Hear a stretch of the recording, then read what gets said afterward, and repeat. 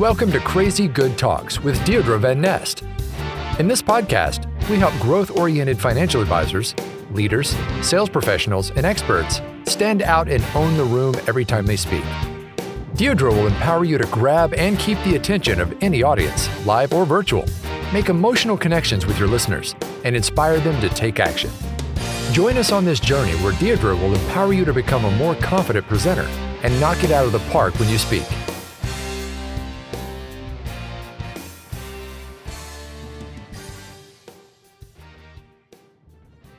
Don't derail your entire presentation with this closing mistake. Deirdre Van Nest knows what it is. I'm Patrice Sikora, and I want to know too, Deirdre. So give it up. What is it? All right. I'm going to give it up in just a minute. And I have to admit, we're going to talk about a really controversial topic today. So stay tuned. But first, I'd actually like to answer a listener's question and then give a listener shout out. So Jobert sent me a direct message on LinkedIn, and he said, Deirdre, in episode 4 on grabbing your audience's attention from the onset, you said the first few seconds of a presentation are critical and that we shouldn't use the unpleasant pleasantries. We should just dive into a question or a story or a quote. And he says, but what if it's a virtual one-to-one meeting coming from a set appointment? Should the opening be the same? That is a great question, Jobert. And the answer is no. So when you're meeting with someone one-to-one, what we call the unpleasant pleasantries in a presentation, which is the, hi, great to see you. Thank you for having me. What about the weather? Just sort of that social chit chat we do that is not something we want to hear in a presentation. We do want that in a one-on-one conversation. An initial one-on-one conversation without sort of warming people up with the social niceties is going to sound abrupt and weird. So, Jobert, if you and I got on a Zoom meeting and we didn't know each other and you were just like, hey, Deirdre, and you just asked me some question, it might sound salesy and take me a little off guard. So no, you want to do the nicey nice, pleasant pleasantries with the one-on-one. You just want to avoid those when you're going to be speaking to a group. And if you want to ask me a question, please connect with me on LinkedIn, send me a direct message, and I would love to answer your question on a future episode. And now I want to do a listener shout out. This is a review left on iTunes by Hooked on Success. Deirdre is a master at public speaking. If you want to become a crazy good speaker, this podcast is your starting point. Practical advice and powerful messaging will take your confidence in public speaking to the next level. Deirdre's passion for speaking comes through loud and clear in each episode. I'm a big fan. Thank you so much, Hooked on Success. That makes my day. And if you're willing to reveal yourself, I would love for you to connect with me on LinkedIn and let me know this is Hooked on Success. All right, Patrice, back to our controversial subject for today. So one of the ways that you can derail an entire presentation is by ending your presentation with a Q&A session. Why? Why is that so controversial? It's controversial because that's something we have been taught for decades. For decades, popular wisdom says, oh, well, you close with Q&A. And I'm here to tell you, absolutely not. Never, never, ever, ever. Did I say ever? Never, never, never, ever? Never, never end your presentation with a Q&A session. And I've delivered presentations on this topic, and I've had people kind of push back because we like to do things the way we do things, don't we? Well, it makes sense, though. You finished your presentation, and did I miss anything? Ask me some questions. Exactly. And it seems like it makes sense, but it doesn't make sense. And it's time to change. So if you're doing this, it is absolutely time to make a change. So how do you end a presentation? Then just say goodbye, good evening, have a fine day? All right. So let me tell you how to end a presentation. Your presentation, think of a beautifully wrapped package. Okay. So let's say it's a box. Inside the box is the content, whatever the gift is. So let's use the analogy. Your content is the material inside the box. And then the wrapping paper and the bow are the closing. right? It's like you're taking your content, you're wrapping it up beautifully, you're putting this nice bow on it, and you're handing it to your audience. So your closing should be something that wraps up everything you said really beautifully. So rather than ideally, I'm sorry, but rather than unwrapping everything, you're wrapping it. yes, I love that analogy. Yes, if you end with Q&A, you're unwrapping everything you just did. Instead, you want to have a prepared closing that leaves your audience motivated and on a high. And here's why. If you don't do that, if you end with Q&A, you are likely going to experience what I call the foosh factor. The foosh factor. How do you spell that, Fooosh factor. The foosh factor. And here's what the foosh factor is, Patrice. You have experienced this, hopefully just as an audience member, but maybe as a presenter. It's when the speaker delivers a good presentation.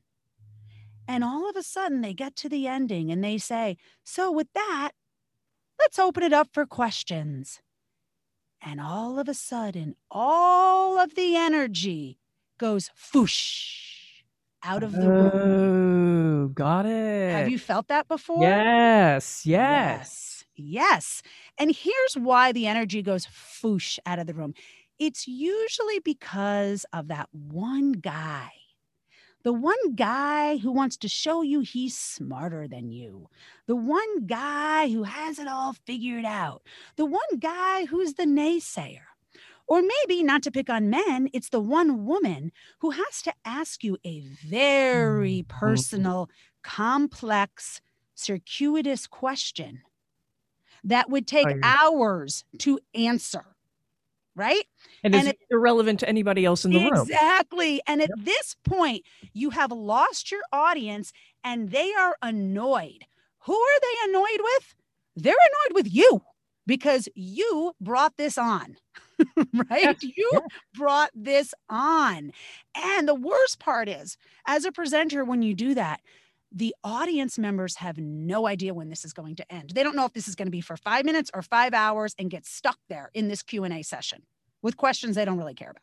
Mm-hmm. So what do you do with Q&A instead? Do you think our listeners want to know the answer to that question? I think so. Where are you going to put it? Oh, I'm assuming you want to have a Q&A somewhere. Well, it depends. It depends. And this is presentation specific and this is speaker specific. So it's your presentation. You get to decide if you're going to have Q&A or not. Okay, so I'm just going to leave you with that decision to make. There's multiple factors that go into whether or not you do it. We're not going to get into that today. Instead, we're going to get into where to put it and some tips on how to handle it so you're really effective. So let's say you decide to have Q&A, then you have a couple of options on where to put it. So the first thing is, and I love this option, is you can do Q&A at the end of each main point, Patrice. So let's pretend you have 3 main points in your presentation. As you get to the end of each point, you can stop and say, okay, we have time for 2 questions about this point, or we have 3 minutes for questions about this point. What questions do you have? And then you would take questions on that point, and then you move on to the next point. You do the same thing and the same thing. Does that make sense? And you set a limit, either the number of questions or the time. Absolutely. And that is one of the key tips for effectively managing Q&A is you must set a limit, either in number of minutes or number of questions, and then stick to it. I like it. Yeah. Okay. Then your next option, and this I don't recommend unless you are a highly, highly skilled presenter, or this is a super casual group get together. And this is taking questions throughout, where you're allowing your audience to interrupt you as you're going. And in some circumstances, like in my Crazy Good Talks Blueprint program, we do group training calls twice a month. One of my training calls is super casual. It's a virtual skill building lab, Patrice. It's very casual. It's more like Deirdre Unplugged. In that situation, I let them ask me questions throughout. Okay. But in our other call, where it's a little more formatted with specific topics I want to cover in a specified period of time, I have a dedicated time for the Q&A. So just decide based on your level of skill and the type of presentation, if you're going to do that throughout thing. If you're going to err on one side or another, I wouldn't use this strategy, right? If you're going to say, yeah. And as you say, you've got to be very well trained to do that. Correct. And then the third place is have a dedicated Q&A session towards the end of your presentation, but not at the end of your presentation. Would you limit that again? Okay. Absolutely. So let me give you a flow of how this would go. Good. So you've got your opening of your presentation. Then you've got point number 1, point number 2, point number 3. Okay. After point number 3, but before your really inspiring, motivated closing, you would insert your Q&A session. No foosh factor there? Then you're not going to have a foosh factor, particularly when you tell people 2 minutes, 5 minutes, 4 questions, right? You limit it. You're not going to have, it's not going to be something that drags on endlessly. So let me tell you what this might look like and how you might want to set this up. And then I'll tell you why it's very important to set this up based on a mistake that I made when I first started speaking. So if you are going to have a Q&A session and you are not going to have it at the end of your presentation, which most people expect, and if someone's hiring you or bringing you in to speak, your host will expect, you do need to educate people up front and let them know where the Q&A is going to be. So if I'm delivering a presentation where the Q&A, let's say it's a session, a dedicated session right before my closing, I will tell my host, hey, just so you know, we will have a Q&A session, but I don't do it like most people where I put it at the end. It's going to be before my closing and after my last piece of content. Or you might say, I'm going to have dedicated periods throughout my presentation for Q&A. So let them know this. Okay. And what you'd say to your audience when you get on is somewhere in your opening, and I was just prepping for a webinar today.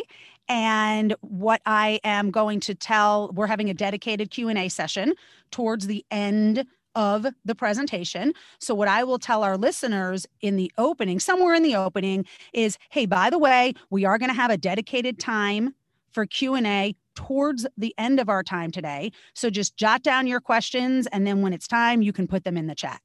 This way people know when this is coming. Is it still risky, though? Is it still a risky proposition to do a Q&A? Yeah, I mean, Q&A is the diciest part of the presentation because you can lose control of the presentation, right? I mean, you don't know what people are going to ask you. You don't know the personalities involved, so you can lose control. No, I personally love Q&A. So I like to take the risk, Patrice. Q&A to me is actually my favorite part of the presentation because I love interacting with my audience members and with my clients. So a couple of things to keep in mind if you're going to do Q&A is this. One, let's go to mindset for a minute, because actually this is the most important thing. And this isn't just for Q&A, although it'll really help you with Q&A. This is really for being a presenter in general. One of the things that you need to do to really own the room when you present so that you can own the room doing Q&A is put yourself in the mindset of what I call a gracious host. Okay, a gracious host. So what a lot of people do when they take the stage, particularly if they're speaking at someone else's event, is they still think of themselves as a guest. And when you get on the stage, you can't think of yourself as a guest. You have to take that leadership role of host and gracious host. And so think about it like this. If you were having a party at your house, Patrice, you would set the tone for how that party's going to go, right? You would have decided in advance, okay, we're going to have drinks at this time. We're going to have dinner at this time. And we might have food in this room. And then afterwards, we're going to do this. And you would be directing your guests on what to do when, right? Right. Now, imagine if you found me upstairs rummaging around in your bedroom in your sock drawer while everyone was eating the main course. What would you say to that? Let's say, what the heck are you doing up here? Yeah. I mean, you wouldn't think twice about being like, Deirdre, what are you doing? And we're all downstairs. Come Really? downstairs. You would do that. And it needs to be the same way in a presentation. But what happens to a lot of presenters is they get a little intimidated by the fact that maybe they're presenting on someone else's stage, so they feel like a guest. They also get intimidated, even if it's their own event sometimes, that there's maybe 50 audience members and 50 pairs of eyes on them and just one of them. Right. And so they tend to relinquish or abdicate that role. And that's a really big mistake. So when you get up to present, you have to fully embody this idea that this is my house, my rules. That will help you. And you do it in a gracious, kind way. But that will help you set the rules and redirect people when they push on the rules or the boundaries that you set. So one of the things that happens all the time with Q&A is the presenter will say, maybe they'll say, okay, we've got 5 minutes for questions. And then one audience member is going to raise their hand after the 5 minutes is like, we're almost at the done, right? You know where I'm going with this. Oh, yeah. And they go, wait, I just have one more question. And invariably, 9 times out of 10, the presenter gives in and says, oh, okay, Patrice, but real quick. Right. And it's never quick. No, never. And it's never quick, right? So in that situation, you have to remember, first of all, again, you own the stage, my house, my rules. Don't let them rummage in your sock drawer. If they do that, they are rummaging in your sock drawer. You need to redirect them. And as a presenter, your focus has to always be on the good of the group as a whole, not one individual. So you have to redirect so that the good of the group benefits, not so you're just serving one individual audience member. That's an awesome point. Yes. That really is. Say more. What did you like about that? I like that because I would not think of the audience as a whole. I'm speaking to all these other individuals, but you're right. It is a group. It is a group effort. One does not take precedent over the group. Yes. The group takes precedent over everything. Right. And that's how you have to think.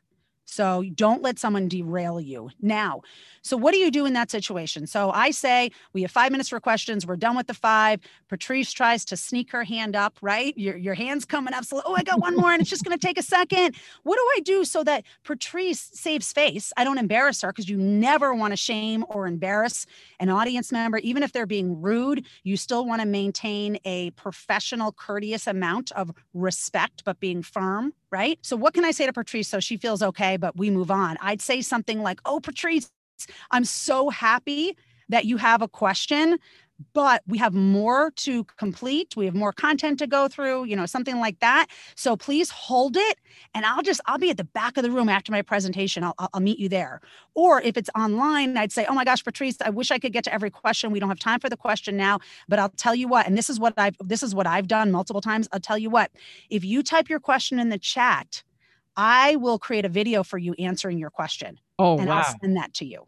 Now that's powerful. That's very. So I've done that multiple times, where I tell everybody, whoever's question we don't get answered today, I will send you a video. And then in Loom, LOOM.com, I create my answers to them. It takes time. I'm not going to say this is a next level, like I want to really serve everybody and pursue excellence type of strategy.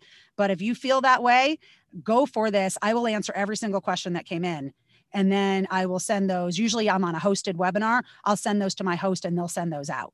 That is really powerful. As I said, to be an individual, to get that one-on-one, what kind of response do you get back then? Well, it's super fun. I just got a response 2 days ago from someone who I recorded their question, and I'll say them by name. And he just said, oh my gosh, thank you so much for answering this. This is great. And then he talked about what he tried and what he did. And then he said, oh, and I'm talking with your team next week about your Crazy Good Talks blueprint. So he's talking about working with us. And I don't do it for that reason. And I don't know if that's why, but it certainly doesn't hurt. I mean, certainly doesn't hurt, right? When he sees that I'm committed to that level of client service and that level of really helping people grasp this material. That's awesome. That is really good. Yeah. It's super fun. So one benefit to this idea of on a webinar being willing and offering to record, little videos to answer the questions you didn't get to answer in the webinar is that you then walk away with a library. Like you're creating a library of questions. And first of all, you start learning even more and more what your audience wants and what they're thinking about. And secondly, you can use those videos that you create for social media posts. So I never say someone's last name, Patrice.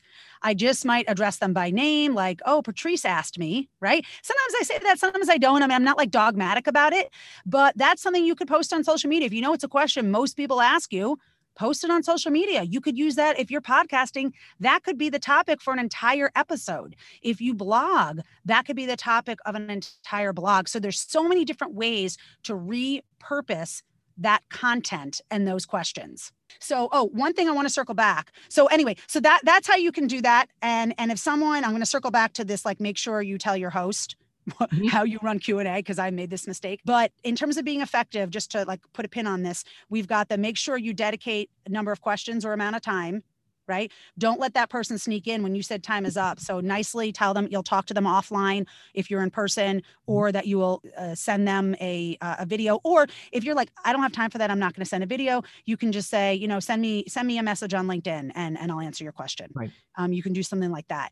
The other thing that I want to point out is if you get someone who is snarky or nasty, right? The nice thing on webinars is that you can pretty much ignore it. Like if they put it in the chat, you could choose to ignore them, right? I've had people sometimes say something that's contrary to what I'm saying in the chat, very rarely, but I choose to acknowledge that because I welcome all opinions and I don't want it to seem like my way is the only way to think and that I can't have a conversation and honor someone who thinks differently than me. Does that make sense?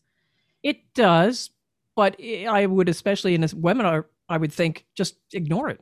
Well, it's in the chat for people to see. So what I did in that situation was I said, let's say I don't remember the person's name. Let's say it's John. I said, John, you know, totally, I'll read his question or comment. I'll be like, totally see your point. And here's the reference, like a point of reference that I'm coming from. And then say, but you know, if you think differently than me, that's totally fine. So you never come right out and say, you're wrong, dude? Well, it depends on the situation. So that's in this situation. Okay, so I'll give you an example. So I was teaching this content to a group of leaders, and one of them was challenging me. And they were saying, well, one of the other leaders I work with, let's say his name is Mike, is already so good. And Mike does his Q&A at the end. So I think we should leave it there. And I basically said, you know what, I hear where you're coming from, and Mike might be amazing, but it sounds like Mike might be talented and not trained.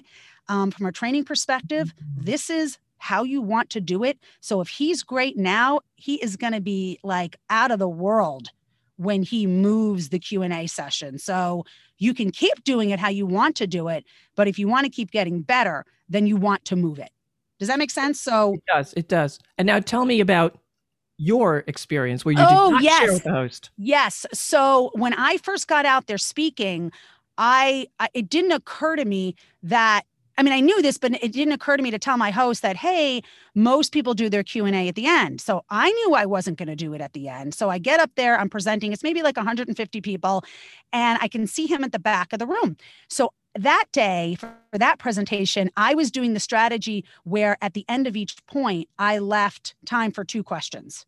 So I'm 15 minutes into the presentation and I said, okay, so we've got time for 2 questions. And I can see him looking really nervous and like waving his hands at me. And I'm trying not to let the audience know that I'm seeing this, but I'm thinking, I don't know what to do here. So I all of a sudden it dawned on me that he thought, Patrice, we were at the end of the presentation and I still had another like 20 minutes to fill. And he was getting nervous. Like, what are we going to do at that time? Yeah.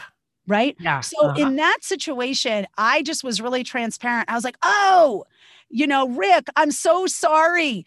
I did not tell you that I don't do Q&A at the end. I do it at certain points during the presentation. Don't worry, we're not at the end. This is just our first round of Q&A. And he was like, oh, okay, great. and so from that point on, I have always told myself and told my host, I always tell my clients, people will say your presentation should be 50 minutes long with 10 minutes at the end for Q&A. And all you say is, great, I love Q&A, but it will not be 10 minutes at the end. I will weave it throughout the presentation. You will have your Q&A time, but I end with something powerful. And here's why: you always want your powerful words to be the last words ringing in your audience's ears. You do not want some audience member's convoluted, meandering, annoying, confronting question to be the last thing ringing in your audience's ears, because your audience is going to remember what they heard you say first and what they heard said last. Mm-hmm. And that should be you. Absolutely. Deirdre, where can people reach you? How can they reach out to you? Yeah. Well, as you can see, I do love, I think I mentioned LinkedIn a few times. So I love LinkedIn as my social media platform. So feel free to ask me to connect. If you would, in the message, just say, hey, listen to your podcast, would love to connect. And so then anytime you have a question for me, you can direct message me. My website is crazygoodtalks.com. And then finally, I'd be thrilled if you subscribe to the podcast, shared it with your friends, and left us a favorable review. That is awesome. Again, this is Crazy Good Talks. Deirdre Van Nest. This is her podcast. Subscribe to know when the latest episode is available. And yes, share it with friends, colleagues, hey, even family. It works, you know. I'm Patrice Sikora. Let's talk again later.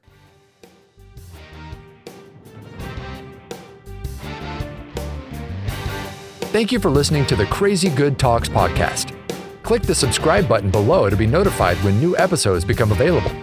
The information covered in this podcast represents the views and opinions of the guest and does not necessarily represent the views or opinions of Accelerated Performance, LLC. The content has been made available for informational and educational purposes only.